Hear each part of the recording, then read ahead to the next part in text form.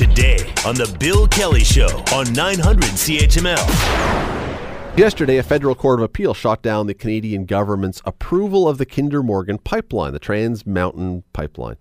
This has put a stop right now to whatever plans existed to build it. And the Trudeau government has to go back to the drawing board to figure out how to get things approved if they're going to. However, this decision has seemingly angered pretty much everybody in the country. Environmentalists, while happy that it's been stopped, are angry the government spent $4.5 billion and made this a pillar of its environmental policy. And that includes NDP leader Jagmeet Singh and Green Party leader Elizabeth May. The Conservative Party, of course, is ticked off again at the $4.5 billion. They're ticked off at the chance to bolster the economy being squandered.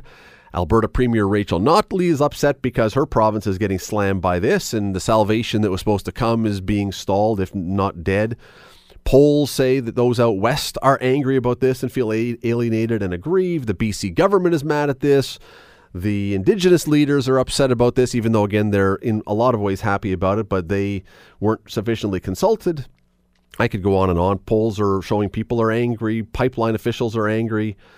And according to the Toronto Star, which is generally friendly to the Liberals, the court also, this is a quote, the court also raised questions about the governing diligence of Trudeau and his cabinet, which of course led Finance Minister Bill Morneau yesterday to blame Stephen Harper, of course. But anyway, Marvin Ryder joins me in studio now. I think I've sort of covered some of the people who are frustrated. A bit of a mess, isn't it? As the stomach turns. Yeah, it's a little bit of a mess. It's like explaining the plot to one of these soap operas on television. Everything everywhere is up in the air. Yes, but it's not. This is a mess. Well, it's a mess. So let's take you back a little bit till May. This is when, or maybe we should take you back to 2016, the fall of 2016. Liberals had been elected in 2015. They said we have these pipelines we have to look at. There was something called the Northern Gateway that was going to take liquefied natural gas to parts of Vancouver. There was the Keystone XL pipeline taking stuff down in the United States. There's an Energy East pipeline that was going to bring things that way. And then there's the Trans Mountain. So Mr. Trudeau, who views himself as an environmentalist, sort of made it clear from the beginning, well, you're not going to get all these pipelines. I can't approve all these. That's not environmentally friendly. So he canceled. He said, no, I'm not going to approve Northern Gateway. And Christy Clark's, this was the Premier of BC at the time, her idea went by the wayside. But he did approve Trans Mountain. Now, the Trans Mountain pipeline, for everyone to remember, was owned by Kinder Morgan. It was an existing pipeline that was chock full of oil. There wasn't any extra oil, and in fact, because it was so full, train cars and train cars and train cars of oil were being shipped from the roughly Edmonton area down to British Columbia, and they were going to twin the pipeline. That was the key. They were going to twin it. And that's the one that the government approved and said, okay, we've thought about it all. Twin it. It's already there. It's already there. Put another one beside it. And also, we're going to get all these train cars off the road and so on and so forth. So we're going to go ahead and twin it. So we had a change in government. Christy Clark lost the election in BC, and in came the NDP under Mr. Horgan, and he said, I'm going to oppose it. Now, I don't actually think Mr. Horgan is opposed to it, but to remain in power, he needs the votes from two people who are part of the Green Party, and they are opposed to it. So to stay in power, he needs to make the Greens happy. He's got to oppose it. So fast forward to May of 2018. You've got the NDP government in Alberta squabbling with the NDP government in British Columbia. They should be singing from the same song sheet. They're fighting at each other. Trudeau says, we're going to find a way out of this. I thought he was just simply going to order it done. These pipelines are actually under federal jurisdiction, not under provincial jurisdiction. Instead, they tried something else. They bought the company. They bought the pipeline from Kinder Morgan. And here's the irony. Yesterday, as you're giving your court update, was also the day the sale was all approved by Kinder Morgan. So we now own the Trans Mountain pipeline and any expansion thereof. Did it help? No. Instantly, everybody and his brother filed a lawsuit. So yesterday's judgment was because of lawsuits brought by First Nations people of British Columbia and by some smaller communities saying they weren't properly consulted. The judge agreed with them. Now, this was an appeals court. There was actually an earlier one that said, no, everything was fine. They appealed that decision, and the appeals court sided now with the other side, not the federal government, and said, yeah, they probably cut corners. So what did Mr. Morneau say? He said, well, look, by the time we got elected in 2015, much of the consultation that was supposed to have happened should have happened We just had the last parts of the puzzle here. So, yeah, okay, we'll agree they bungled the job, and yeah, okay, we'll agree we'll go back now and do the consultations required, which will probably take another year to 2 years to get through. In the meantime, Rachel Notley, who said, I need action now, in part because she's facing re-election next year in a tough election year campaign. Remember, Jason Kenney retired from the Conservatives to move into that. And so what she has now done is she has opted out of Trudeau's energy policy. So you got Doug Ford opting out of the energy because he doesn't want to pay any taxes for cap and trade. And now Rachel Notley, who was all in favor of this, said, well, until you fix this, I'm taking my toys and heading home. And Mr. Horgan says, well, I really want you just to cancel it altogether. But now that we own the pipeline, the Trans Mountain Pipeline, I don't see any of that happening. So the mess continues. Well, yeah. So we've put now, as taxpayers, $4.5 billion US into this. Not even Canadian money. So that's about $47 billion. Yeah, something around the nearest trillion to the nearest trillion. So we've got this pipeline now. We have to do something. They're not going to just sit on it. So I'm assuming now that this would go to the Supreme Court, or this is going to be taken to the next level to try. Or do they just say, as you say, we're going to just try and renegotiate this? You raise an interesting point. So yesterday in his press conference, Mr. Morneau said we are now going to review closely what the appeals. As long as it's closely. We're going to review it closely to see.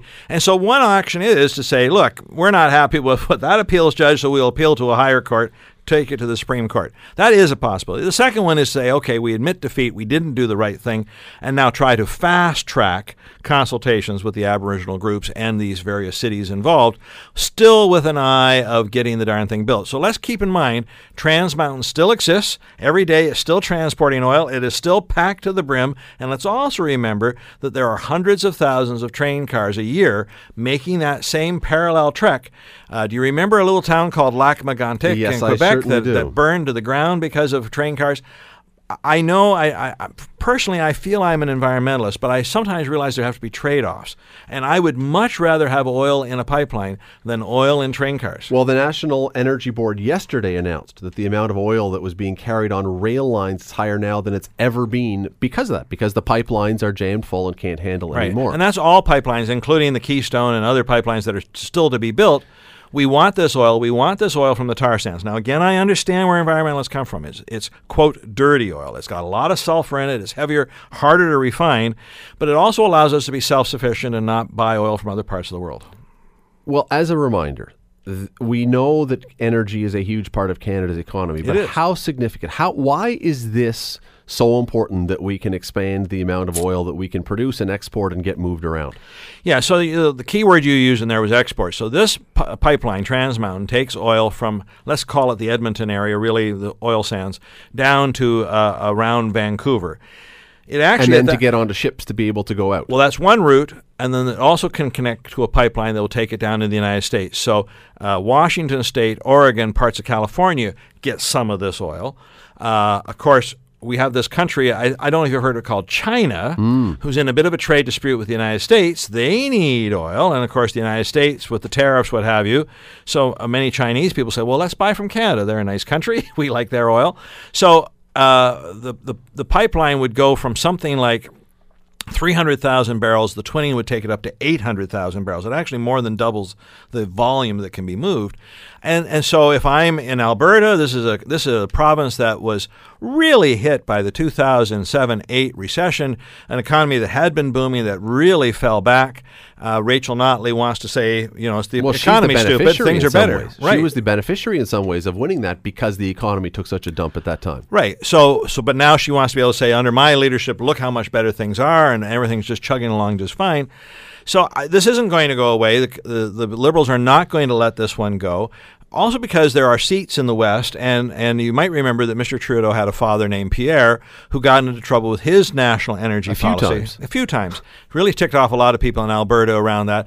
By the way, what that was all about, he viewed oil as a national resource, not a provincial resource. So we should be manage it to the benefit of the country, and Albertans said, not so fast, it's our oil, we're going to manage it to our benefit. So Trudeau feels he's got to make a stand here. And so it's not going to go away. A fast appeal to the Supreme Court would actually be the fastest way to do this. But I suspect in parallel, they'll begin some of the consultations that weren't done properly, again in the hope of getting this thing constructed. One other quick note, Scott, they did this for Kinder Morgan, and they're going to do this for anybody else who wants to invest. They're going to indemnify them. This is another interesting thing. So if you have any problems during construction, if there's any holdups, any delays that cause the costs of twinning this pipeline to go up, we're going to backstop you. We're going to cover those overruns. It's an amazing blank check written by a government. That's how badly they want this. One of the immediate responses from this was people encouraging Rachel Notley to do what she has threatened to do before, and that is because BC is really the early author of this, we're cutting off all oil to BC. You want to pay for oil, you're going to have $20 a gallon or liter, whatever, for your cars. We're going to make it so miserable for you. Any chance that she does that? And if she does, is there any chance, could we in Canada end up with an intra-national oil war? Well, is it possible? Absolutely. Right now, both sides seem entrenched. And again, this to me is amazing because they're from the same party. They're both NDP. We don't actually have that many NDP governments. We certainly have not had a federal government, and even provincially, we haven't. Kiss and make up, people. Stay their way. Having said that, BC has an alternative, and that's imported oil. Remember, it's on the coast, so it can get oil from Venezuela or other places delivered there. So they're not going to starve. But again, I think John Horgan, they're trying to put him in a difficult spot. How badly do you want to stop this one pipeline versus how much do you want the oil and keep your gasoline prices down? As it is, Vancouver has some of the highest gasoline prices in Canada, and therefore this could make it worse. So could there be a war? Sure. Rachel Notley is desperate to make something happen. I think Trudeau's desperate. Frankly, if I was Horgan, what I would do is I'd go to Mr. Trudeau and said, I'll change this if you give me X. I don't know what X is. Rebuild the Lionsgate Bridge or build me a new highway to something or other. Trudeau would do that for him in a heartbeat. I would lever that if I was him rather than do the opposition thing. Perrin Beatty, who former politician, now the Canadian Chamber of Commerce president, said, and this is a quote of his from yesterday, "This sends a profoundly negative message to investors both here at home and around the world about Canada's regulatory system and our ability to get things done even after the federal government has declared them to be in the national interest." You agree with that? Yes, in the sense that if you look at Texas as an example, here, let's give you a counteract. Here's an oil-based economy in Texas, easy to attract money to Texas, easy to put money into fracking. Everyone likes fracking. And currently the Trump administration, very pro the oil industry and very sort of anti the environmental movement, easy to get money there. If I'm a company looking to invest in Canada and you tell me that energy or oil is a national resource, I speak to the federal government and they say, you have my assurance that will happen, and then it doesn't, it raises questions. And then if it continues, well, we got it fixed. Just give us another month, we'll get it fixed. And now it's gone on for 2 years and it's going to go on for 2 more. Absolutely, it sends a negative note. We've already seen 2 large American companies divest themselves of oil sands properties because they said, this is too complicated to do business. You folks don't really want our money after all. So Perrin's not wrong in doing this. Having said that, the oil reserves in Alberta are among the largest in the world. They're even larger than the Saudi reserves. They're just harder to get out of the ground. So I don't think people will run completely away. But yeah, we need to send a signal that we are open for some kind of business. Now, I don't know if there's any connection, but we are right in the middle of the most crucial moments of the NAFTA talks that are going on right now. The president looks at, I'm sure he's seen what this decision is, that Canada has now a bit of an oil situation. Does this in any way embolden, strengthen him, weaken us in these talks? Because now our oil situation is not as good. Does this change anything that's going on in these talks? No. So God bless you that you think that Donald Trump is that well versed in things that he knows what's happening in Canada. Might be. His people might be, but this, having just come from the United States, I returned from California on Monday, I can tell you it's like a cone of silence. If it doesn't happen in the United States, it almost doesn't happen in their mindset. So they wouldn't be aware of this court decision, and also because the outcome isn't quite clear, are they going to appeal it or something else? It's background noise. Chrystia Freeland's not going to bring it up, and when asked about this yesterday, Chrystia said, this is not going to have any impact on NAFTA. She's not going to discuss it. I still, by the way, speaking about that, believe we could have a NAFTA deal by supper time time tonight. The sides are intensely negotiating 24 hours a day. They're down to some very fine issues. Now, they're tough issues, but we're focused on just those last few. I think it's quite possible we'll have this. And energy, in a way, isn't really part of that. The thing that would affect consumers, and maybe this cheers people or not, would be telecommunications. Americans really want us to open the telecommunications market, and I think Canadians do too, because we feel that the 3 or 4 companies that dominate cell phones, the internet, aren't giving us the best deal possible. So we might be able to get AT&T or whatever or else Verizon and much cheaper rates? Or, well, they could either come north of the border and mimic the rates of Rogers, which doesn't help us, or they could enter the market and help bring the rates down. That's what I think people would hope. So, no, I don't think it's going to have any impact on NAFTA at all. So we back to the Trans Mountain, because we don't know what's going to happen now. No. We probably, I think a lot of people are suspecting this is a hiccup, and that somehow they're going to figure something out. But what if it doesn't? What if we end up in a stalemate and it becomes either too costly or just can't work its way through the courts? What happens then? So Canada now owns one pipeline. We don't own 2. That is chock full. It's making money. So don't worry, you didn't invest in something that's not profitable, but we're still shipping hundreds of thousands of train cars full of oil down through the mountains into that area. That's not going to change. That oil's got to go somewhere, and Alberta is not going to stop extracting oil. And if we were able to build a second one, and again, this is not the environmental debate. We can have the environmental debate. People can jump in. But if we were able to build the second one, would it affect our prices? Would we have cheaper prices at the pump? Would we have cheaper prices to heat our home? Or would this mostly be oil that's going elsewhere, so it really wouldn't affect our bottom line? Yeah, so the use of the we in the hour there, since we... I'm talking about you and I as Joe Public. Well, since we are in Ontario, the answer is no. This oil is going in a completely different direction. It's going west. So it would have an impact on the we, if you will, in British Columbia. And yes, some of this oil would be destined for international markets. So that isn't the one. Keystone XL, if it happens, or the twinning of some of these other pipelines locally, I think it's the Line 9 expansion, what have you, that would affect us. This will not affect us because the oil is going in the wrong direction. Marvin Ryder from the Negrut School of Business, wrapping up your 13th interview of the morning? Of the morning so far. 13th of the morning so far. And you know what? You didn't say anything that was either punchy or, like it sounds like you've lost your mind. You're very sharp still. And that's with no coffee. Can you imagine that? No coffee. Marvin Ryder, thanks as always. My pleasure. You're listening to the Bill Kelly Show podcast on 900 CHML. So here's the situation. We have heard now for weeks and weeks and weeks about the topic of Buck a Beer, that Doug Ford and the Ontario government wanted to promote the idea that we could have Buck a Beer lower the minimum cost, take us back to the days of Lakeport, once upon a time when Teresa Cascioli turned that into a going concern. But the overwhelming thing that I kept hearing online and in person was, I'm never going to buy beer that costs $1 because it's going to taste like I peed in a cup and just drank it. It's going to be horrible. No one will drink Buck a Beer crap. And this has been the overriding comment from the craft brewers and everyone else. We want good quality. We want good taste. You're never going to want to drink this stuff. So we thought we would put that to the test today. We have assembled an august panel of beer drinking experts. Not beer experts, beer drinking experts. Anthony Urcioli, you hear him on 900 CHML here every day doing the sports. Next to him, Joey Castillo, who is the weekend and swing announcer for 95.3 Fresh FM, our sister station. He was just on this morning. And Keegan Buchanan, who is in the promotions department here at Chorus, doing all the stations in the Chorus family of radio. That would be CHML and Y108 and Fresh FM. Guys, thanks for coming in. No problem. Out of all of us, Keegan is the one who needs the drinks. Yeah. I'm here to do my duty. I'm just... So what we have in front of us, and I should have taken a picture, and maybe I will take a picture as you guys start, and we'll put it on Twitter, is we have 6 little red cups, the beer pong cups that are in front of all you guys, and each one I have pre-filled with beer. They are all lagers.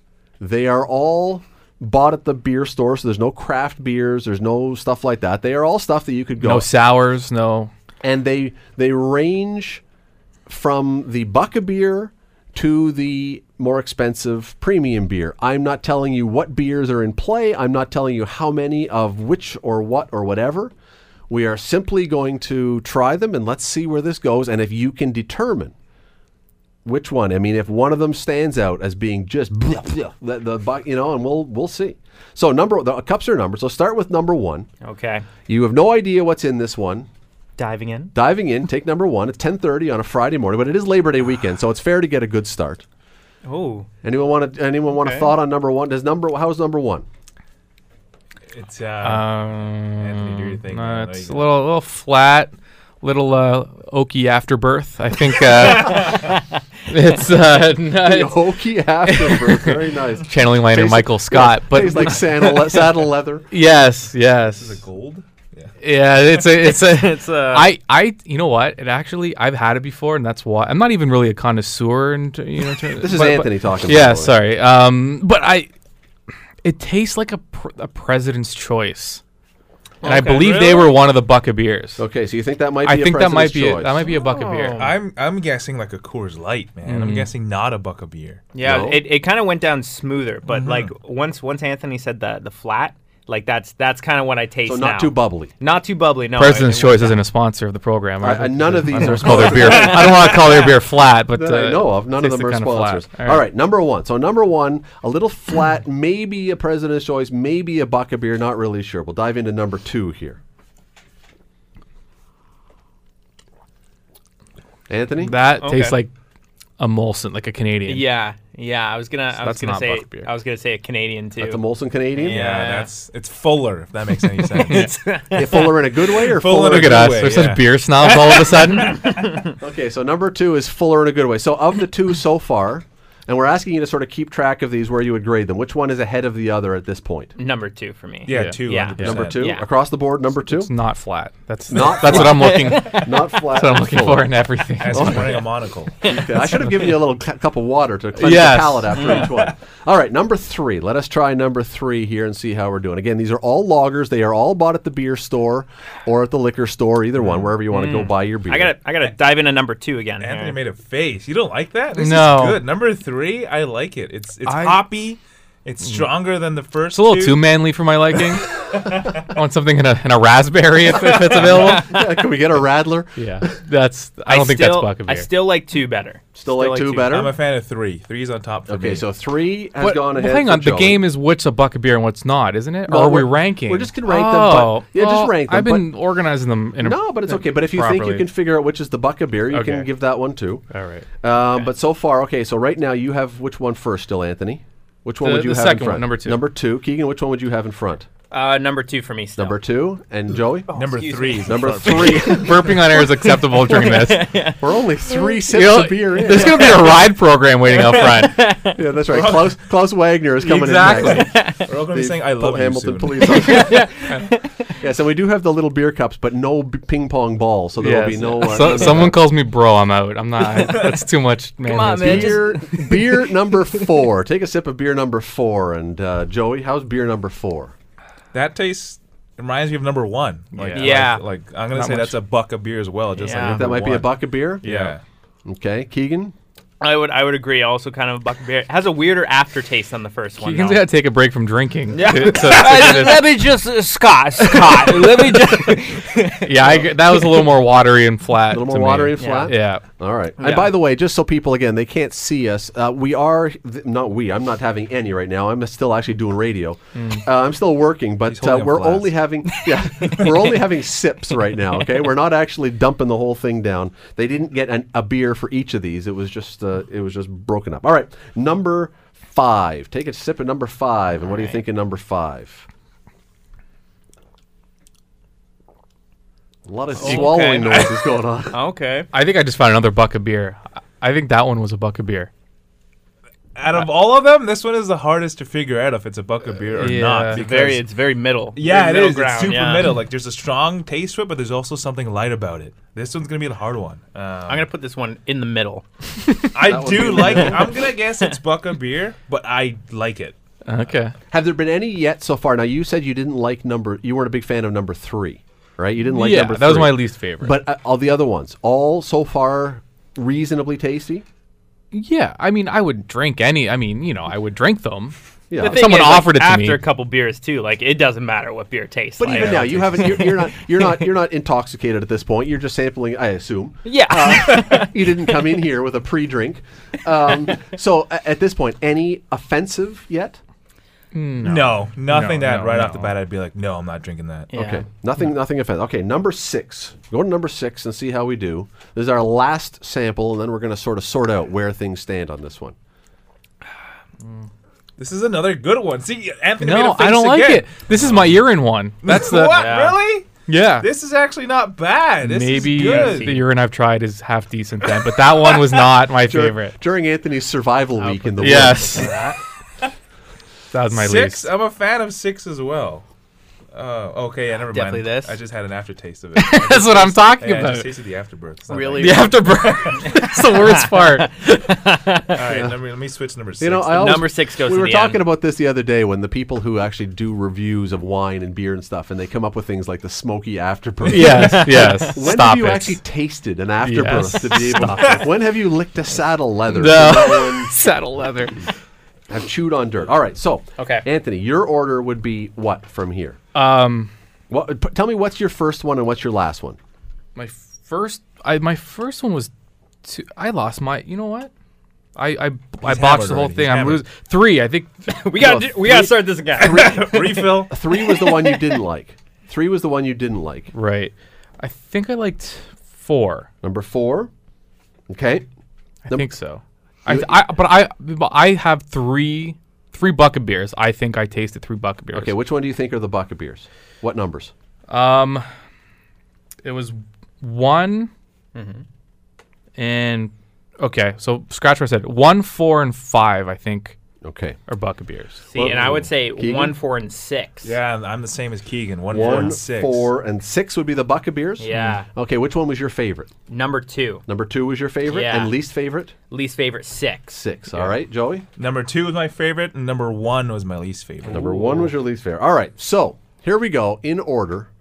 Number 1, so your least favorite, Joey, Coors Light. Oh, I was right. I All guessed right. it. All Coors right. Light. Now, did any of you say that was a bucket beer? I did. I did. All right, so said no. not a bucket beer. Coors Light, number 1. It's overpriced then, is what the problem is. Number 2. Who had number 2 as somewhere on their list? As one of my favorites. Yeah, Yeah, it's my favorite, favorite. favorite. I liked it. Yeah. Favorite? Number 2, Cool, bucket beer. No. Mind blown. $4.40 for a pack of 4 at the LCBO right now Wow. for Cool. Okay. all I'm right. still not buying it out of protest because I don't like the whole thing, but it was the best one. And you Yeah. guys had both, I think, if I remember, had both thought that was Molson Canadian when you Yeah. first tasted it. Yeah. Mhm. That is called Cool. That is a buck a beer. Yeah. Mind blown. Wow. All right. Number 3. Where was number 3 on anyone's That was my list? second That's favorite. my Third. Oh, my you second. hated that one. No, my ranking got all messed up. I think I don't know. Maybe don't even come to me anymore. It's But my I think second that favorite. one. Second favorite? All right. Yeah. It was my third favorite. Third favorite. All right. That makes sense because it is one of our premium beers. That would be your Heineken. Okay, I did like that Really? one. I There we like go. that. That's funny. And now that it has the That was name. my second favorite. My ranking was Taking a 2, sip, then three 3. sip. Okay. Number 4. Where was number 4 on our list here? I had a bucket beer. One That of my was- least favorites. That one was the one that was like we couldn't figure out quite where it went. It was more of a middle. No, middle no, ground. that was number 5. Number 5 Yeah, was. number 5 was that one. Number 4, you say it was Yeah, one. 4 was very watery and Very watery? light. 4 would be not premium, but higher end middle ground. That would be Coors Banquet. Oh, wow. Coors Banquet. That, That's you my know, go-to. That's your go, Really? and that's the Yeah. one with what's his name from the actor who does the truck commercials and the Coors Banquet. He's got that low Yeah, he's got country that voice. Yeah, I got Whatever his name is. Yeah, Yeah. Coors Banquet. That sounds really cool. Well, Coors Banquet did not fare particularly well No. Yeah, Coors are on my not in this good one. list. I'm All right, taken number aback. 5. Number 5 was the one that Keegan you said was hard to figure out where that one was. It Yeah. was right in the middle. Yeah, right in the middle. And is that a good or bad right in the middle? Tasted? Can you drink it or was it awful? It was like doable. Doable. Like But yeah. that's all we asked. 5, I think, was my bucket beer. Okay, Yeah, well, that was one of my Joey bucket said beers. when Joey was tasting it, one of the things he said was it tastes really light. That was an excellent observation because when I went to buy this stuff yesterday from the beer store, they had sold out of the lager. They only had the light brand left of this. This was PC Light. This is Buck a Beer. Oh, President. that's Interestingly, when I went to the beer store to buy this yesterday, on there, they have the computers in the store where you can test before you go in and see.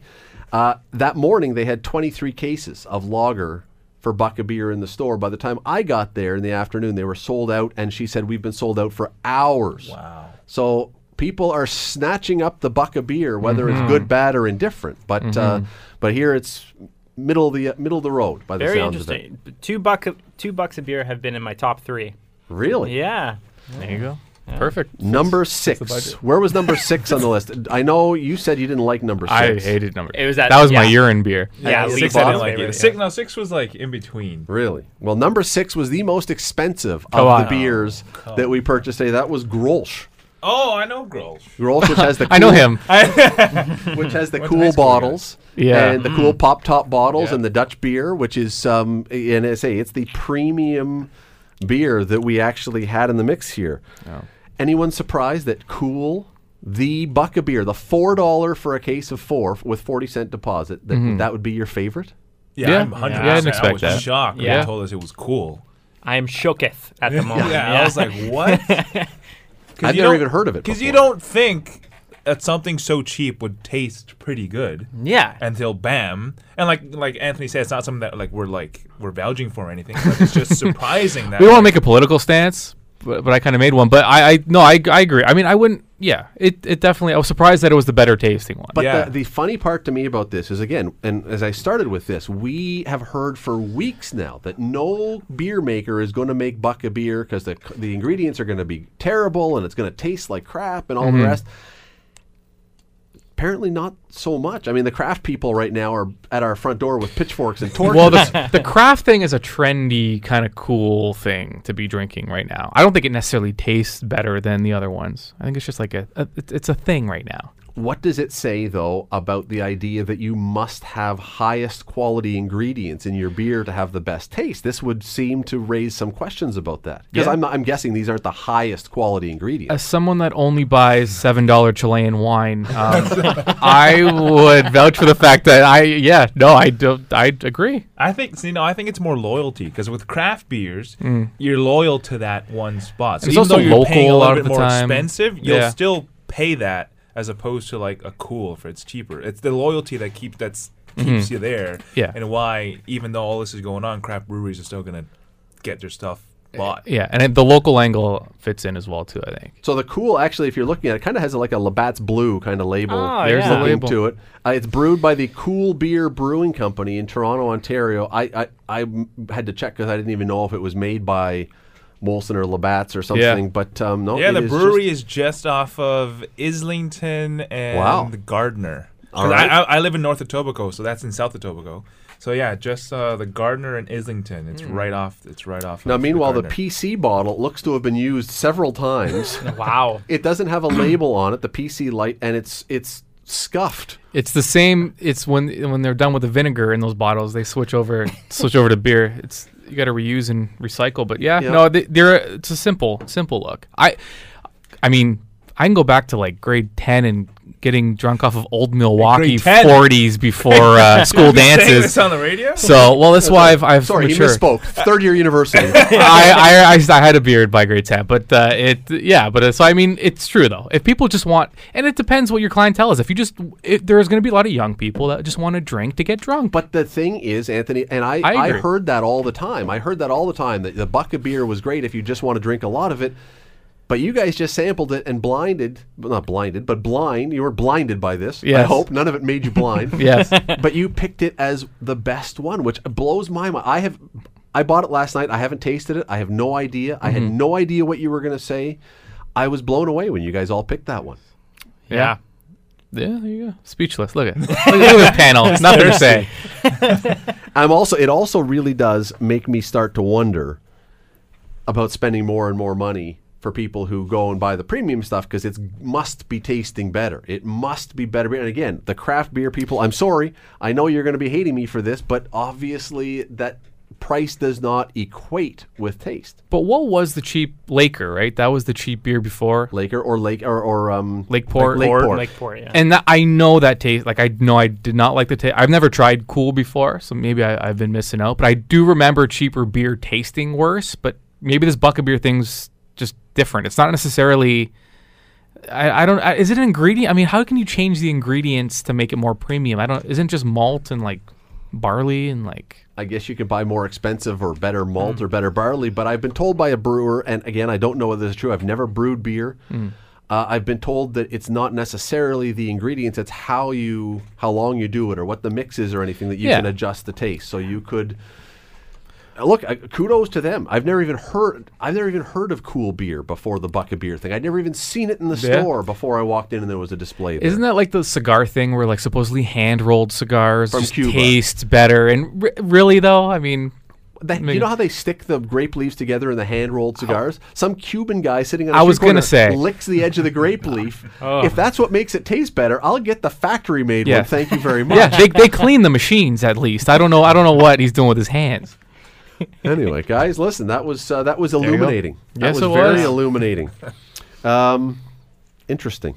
Buck of Beer wins the Buck of Beer blind taste test today. We did not see that one coming at all. Anyway, you guys can take your cups and the rest of your beer, sit it by your desk. I don't know what each of your bosses is going to think about that. Joel Castillo, weekends and swing announcer for Fresh FM. You can hear him if you're not listening for some reason. If you decide not to listen to 900. At least go to 95.3 and listen to Joel, and he will say the same thing the other way around. And then Y108. And then Y108 as well. Keegan Buchanan, who is on promotions here for all the Chorus stations, and Anthony Urcioli, who now actually has to go back to work. never stops. You're listening to the Bill Kelly Show podcast on 900 CHML. By the way, after the last segment, if you didn't catch us last hour, go check the podcast when it pops up in a few minutes, because we did a blind taste test of 6 different beers that you can buy at the beer store, including 2 Buck of Beers from the Buck of Beer offering, and you'll never guess which beer was chosen as the favorite of all 3 guys who are in here. Rick Zamperin joins me now, who is eyeing the 2 half... Were these the 2 options? Well, no, these are 2 of the options. Okay. These were the Grolsch and the Heineken, the 2 premium beers. Neither one got very high grades. I'll admit, I'm not a fan of either of these brews. I've sampled them from time to time. I am okay consuming them, but not my favorite.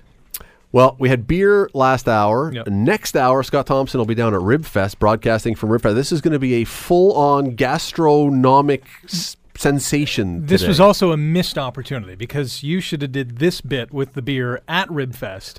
They really go hand in hand. That would have been... Yes. The problem would have been, had that been the case, I would have not been sitting here just hosting. I would have probably been participating. Yeah. And then who knows what the Been a next very half hour different show. would have been. But Rick is eyeing those 2 cans. They're still half filled with beer because I couldn't pour them all into the little So cups. you have basically a pint of beer there. If you were to combine the 2. Yes. Just sitting there, Just sitting longingly there. calling out for one of us. You walk into the talk studio here at 900 CHML, and the wall of beverage stench hits you like a Mike Tyson right hook. It smells is- like Labor Day game.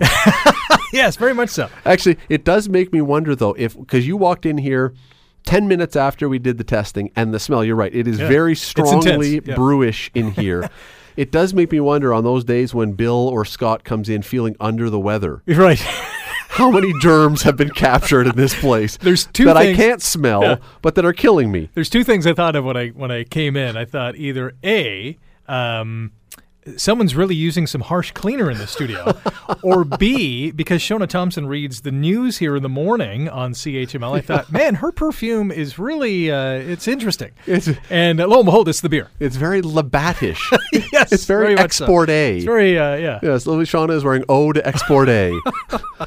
But it does smell like Labor Day game in here. It certainly does. Right now, minus a little bit of urine, because there's that is mixed That's- into the. that's Well, that's added. more of an Ivor Wynn Yes, kind very, of yeah, smell. very That's much so. Tim Hortons Field never has urine. No, it's more of a, well, they got some rib Yes. scents, some burger scents. You smell pizza and popcorn. Well, we are Pizza and popcorn. There you Starting go. to get hungry. There's your next bit. We are blind taste test of burgers. You know what you got to do? You got to call Adam Oldfield right now in his Hamilton limo, who's coming over here for an 11:30. Tell him to bring more hit beer? with his tech top and pizza. And pizza. Let's do it. We still got beer left. Yeah. It is 3/4 days because it's at, well, I'm counting not today, but Saturday, Sunday, Monday. 3 days until the Labor Day Classic this year. Do you remember last year's Labor Day Classic? Not It really. was. It was memorable. Oh, it was very memorable. Well, what happened last year again? Last year, I know the Ticats won. Last year was the Labor Day Classic that was endlessly delayed by the lightning Oh, and the yes. Now torrential I remember. monsoon-like storms. They had Yeah. to clear people out of the stadium. yeah. I think was it twice the players had to leave the field, I think. It was at least once, and I remember it kept getting delayed. It was, okay, we're going to restart at 8:30, and then it was going to be 9, and then I think it eventually was like 9:15 or 9:30 or something. And there were about 42 people left in the yeah, stands. basically, yeah. Because people, they take their kids to Labor Day. Yeah, and school's the So next that the day. kids can see dad get liquored up the last day before school and scream obscenities at players. Yeah. Because what better way to introduce your kid to Football. CFL football Yeah. than to watch dad drink 15 beers and fire the F-bomb at Argo players. Right. But they had to leave to go home to school. And so there was nobody. But it was memorable. I remember it was the game that went on forever. And then the guy who's now the Ticats kicker, Liram Hairolahu, Yes. blew it. He missed it. He missed it at the buzzer, at the final horn, at the last second, and the Toronto Argonauts could have won, ended up losing. So it's like peering into a time machine, though, Rick. When you think about that was only a year ago. Yeah. There's a lot that has happened on this Tiger Cats, well, on both teams, but there's a lot that has happened in the last year since that game. Definitely. There's no more Zach Caleros. I know he didn't start in that game. Well, let's but go he's- through these. he You're was bringing these still- up. Yeah. Zach Caleros is now in Saskatchewan, Yep. playing playing pretty well. Yeah. Looking better or worse or the same as Jeremiah Masoli? Good question. If I had Caleros, it's tough to compare because they're on different teams. They play different styles, have different players. But if I were to take Zach Caleros and put him on Hamilton and do the same with Jeremiah Masoli and ship him out to Saskatchewan, would they be as effective? And I think the answer would be no.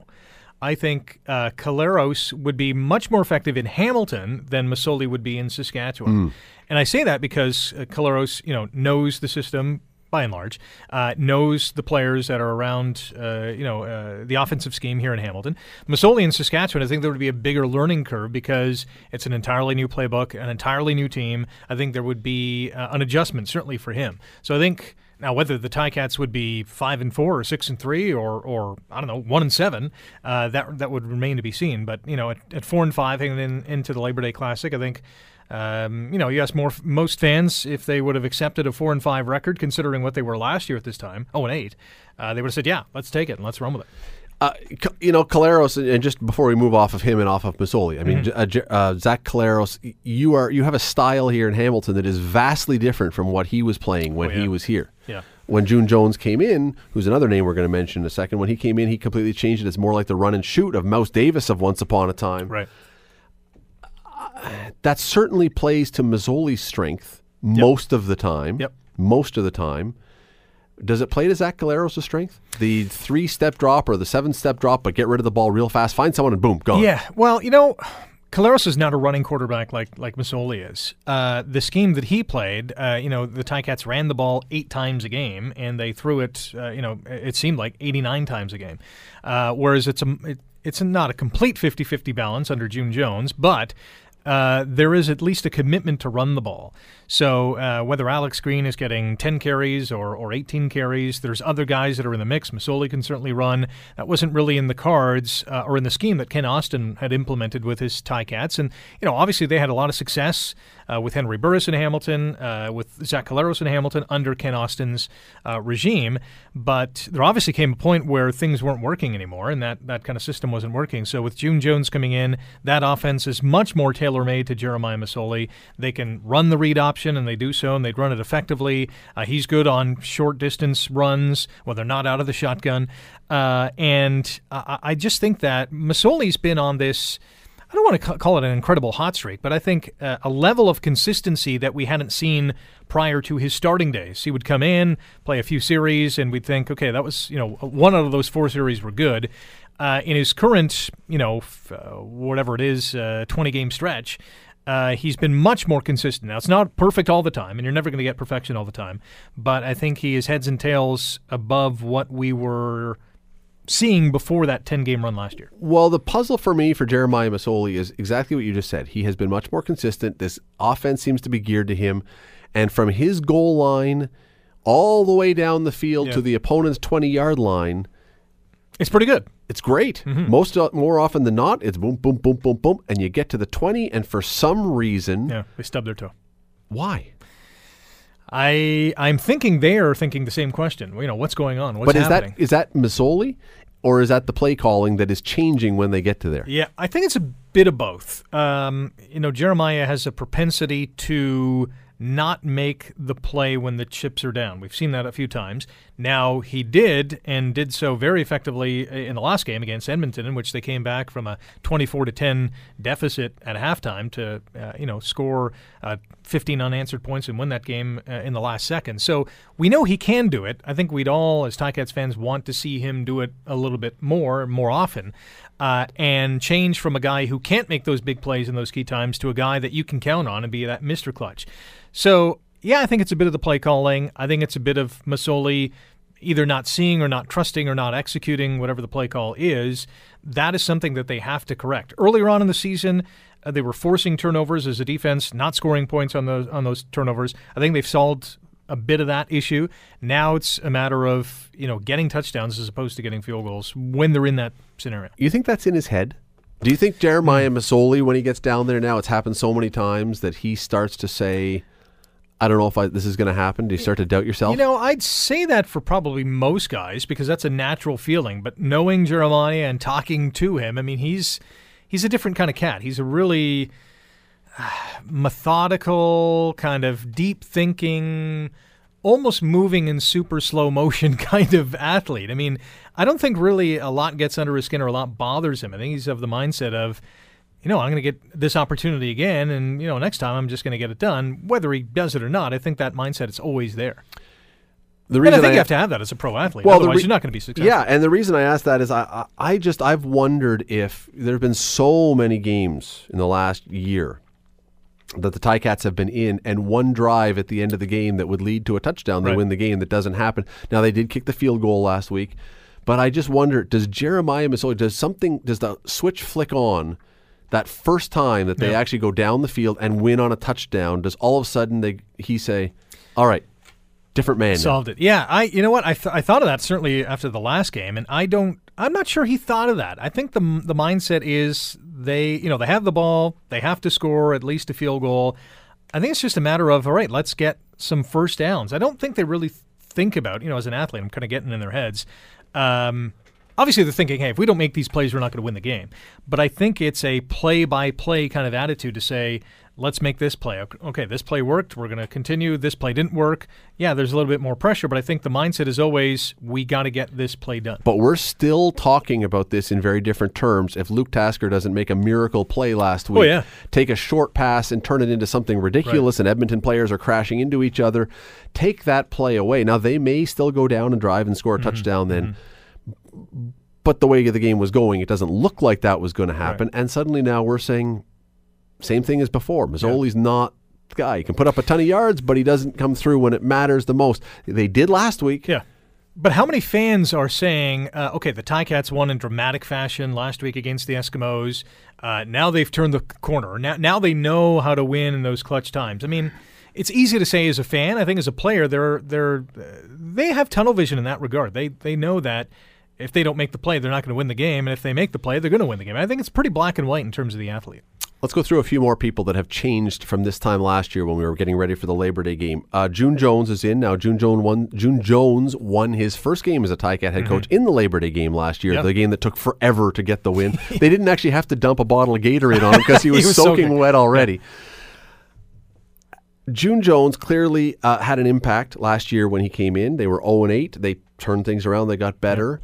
But there have been questions this year about whether the other teams have figured out his defense and if the good teams that actually have the personnel to execute are capable now of stopping it, which would make it problematic if you get into the playoffs. Do you believe he's been figured out, or do you believe that he is still tweaking and can still find ways to score points. Yeah, I think any coach, and June Jones in this case, is always looking at new things, always looking at new wrinkles in terms of the playbook and the game plan. I think that every coach in this league knows each other's tendencies, favorites, key plays, scenarios or formations or plays that a certain coach will run in a certain aspect of the game. So I think they've all kind of figured each other out. It's just a matter of at those particular junctures of a game that the opposing defensive coordinator or the offensive coordinator is kind of figured out, what June Jones has done throughout the game. I don't know if they've completely figured him out. I don't know if any coach can completely figure out, what it's almost a chess game. What's your next move going to be? I can think of, 7 or 8 different things that you're going to do. And if I pick the one that you've done, okay, I've figured it out, at least for that play. I think this Ticat, when you look at the offensive statistics at least, never mind the win-loss column, I think that Hamilton's put up a lot of incredible stats, Masoli especially. Defensively, I think they've played a lot better. The addition of Delvin Breaux has really changed that defense. Ted Laurent's playing well. Larry Dean and Simone Lawrence have really stepped up their game. I think the addition of Mike Daly at safety, although, again, not a perfect composition of what he can do, I think he's been an improvement over the last number of years in terms of some defensive toughness and getting to the football.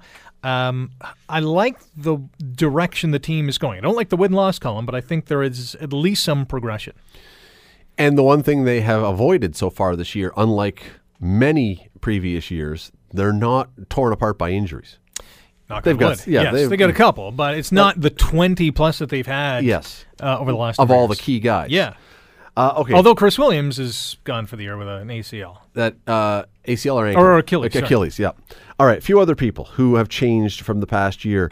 A year ago, one of the missing guys on the Ticats who had been a star and looked like he was just on his way out, like he didn't matter anymore, Brandon Banks, who has suddenly, under June Jones, had a resurrection. Well, he was a guy under Ken Austin that he was a special teams dynamo, and still can be. And pretty much that was it. That was it. Had a sprinkling on offense. And now he's one of the key guys. He showed last year, over the last 6 games especially, at 100 yards every game. This year started on that kind of role as well. He's not only a deep threat, but can catch the intermediate and the short passes and make a couple of guys miss and get some first downs. But he's a guy that's a favorite of Masoli. They work well together. Jalen Saunders, I'd put him in that category as well. Luke Tasker's there too. Terrence Tolliver. You name it. They have a lot of weapons on offense. But Brandon Banks... it was almost a revelation to say, wow, he can play offense and be a game breaker, and he was. So I think that was one of the key moves that June Jones made. Number one, changing the quarterbacks, even though I wasn't a huge fan of that move, and I wanted to see Caleros under a June Jones kind of system and see how he would fare. So certainly Masoli, number one, was the biggest change. Number two is probably, not only sprinkling more Brandon Banks, but making him a focus on offense in that deep ball. One of the things people may not realize, they know Brandon Banks is a little guy. I was talking to him this week about a story that I was writing, and it is a reminder. He is basically a number 2 pencil. He is that size. There is almost nothing number to 2 HB. Yes. There is almost nothing to Brandon Banks. He's short, he is wispy, if he weighs, I don't know what he's listed at, but he can't weigh 150 pounds. I think he's listed at 154 or 156, somewhere in that regard. I think it's a little heavy. If you were to see Brandon Banks at a supermarket or anywhere, you would think he was in grade 8. Definitely. There was no way you'd think he would play. If you asked him what he did for a living, and he said football, you would laugh at him. If you are the coach of a high school team in this city, you could actually sneak Brandon Banks onto your roster, and he would not be the biggest guy on your team, and you'd be able to play him, and it would take till the third quarter before someone said, "Who's that guy?" Yeah, exactly. Kent Austin. You mentioned Kent Austin and the changes there and how Brandon Banks was just a special teams guy. Kent Austin is still listed as an advisor or consultant to the team. When was the last? We have seen Bigfoot more this summer than we've seen Kent Austin. A Loch Ness Monster in the Hamilton Harbor. Yeah, where is Kent Austin? What's he doing? I saw a photo of him at a concert in the States once earlier this summer, but I've not seen him around. Was it grainy? Was it photoshopped? Yeah. Was it shot with a long lens? Yeah, I haven't seen him. Now, I don't go to Tim Hortons Field every day, but I haven't seen him at the stadium. I certainly haven't seen him on game days at the stadium. Now, again, he might be around, but I have my doubts. I think he's really an arm's length kind of voice. Very long arms. Yeah, a voice. If they need him, I don't think they're asking him a lot of questions at this point. I think he's there as a personal favor to maybe someone in the front office, but I don't think... Or to him, to keep paying a salary. Yeah, but I don't think he's having much, if any, influence on the day-to-day operations of this franchise. Just before we go, one more player who, since the last year, he's been on 2 teams, I guess, maybe 3, I can't remember, but he's on the Argos now, but he's not going to be playing on the Argos. Why is Duron Carter not playing in the Labor Day game? Because they just picked him up. They need offense. Yes. Well, he is going to replace DeVere Posey, who's now in the NFL, as that, deep threat for Toronto. I know I would have loved to see him in this game on Monday because he adds an extra layer of everything. I mean, from controversy to talent to everything under the sun. He's the total package. He is that, not necessarily trash talking, but he's that loudmouth kid who can back it up. He's colorful. So again, I would have loved to see him in this game. It would have added that much more to it. He's a receiver though, Rick. Yeah. Like if he's a quarterback, I know you can't learn the whole offense. We saw that with Johnny Manziel. Yeah. But if you're a receiver, surely in the span of a week or week and a half, you can learn Definitely. 6 or we've seen it 7 before. routes that you can be put in. You're not in for every play. Yeah. But and he is a threat. I don't understand why you sign him. Yeah. These are maybe your 2 most important games of the year for the Argos, and you would say, well, we'll get him in after this. Yes. Well, this is total Mark Trestman. Knowing the history of Duron Carter, he has a checkered past in terms of, speaking his mind, getting into trouble, that sort of thing, rubbing teammates and coaches the wrong way.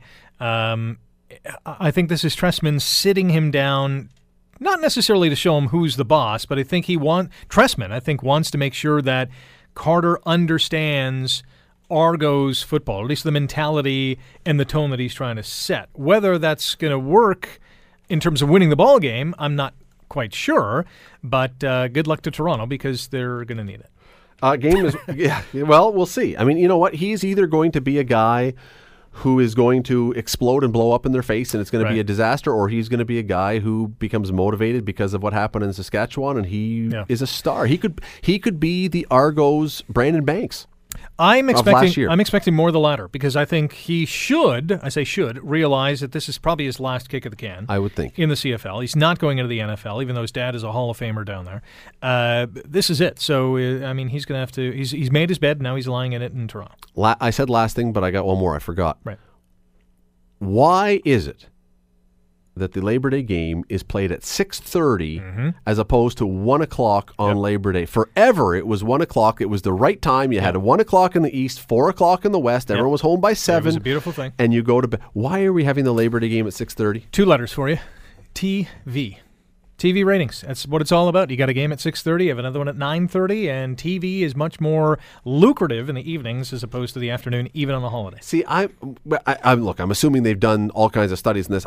I would think that the afternoon game on Labor Day would be the one game from a fan standpoint, but that you would say, I'll stay home and I'll sit in and watch the Labor Day game, as opposed to I got to go to bed. I got to get the kids ready. I'm going to have to be up early in the morning. I still think it's a mistake. I think the last time they had it at this time, it was, or one of the first times, was still back at Ivor Wynne. It was early in the Bob Young empire, and it was the year that they went late. Everyone got hammered. One of the Ticat fans bit off an Argos fan's ear, and then someone climbed the goalpost and hung by the flag. I think we may be mixing up a few games here, but I thought they were always going to go to the afternoons. Anyway. Just to save the drinking time. You can take these cans of beer, by the way, now that I mentioned that. Rick Zamperin, you can catch him on the 5th quarter after the Labor Day game on Monday evening. He will be here taking your calls, intoxicated and otherwise. Sure. I'll be here. The Bill Kelly Show, weekdays from 9 to noon on 900 CHML.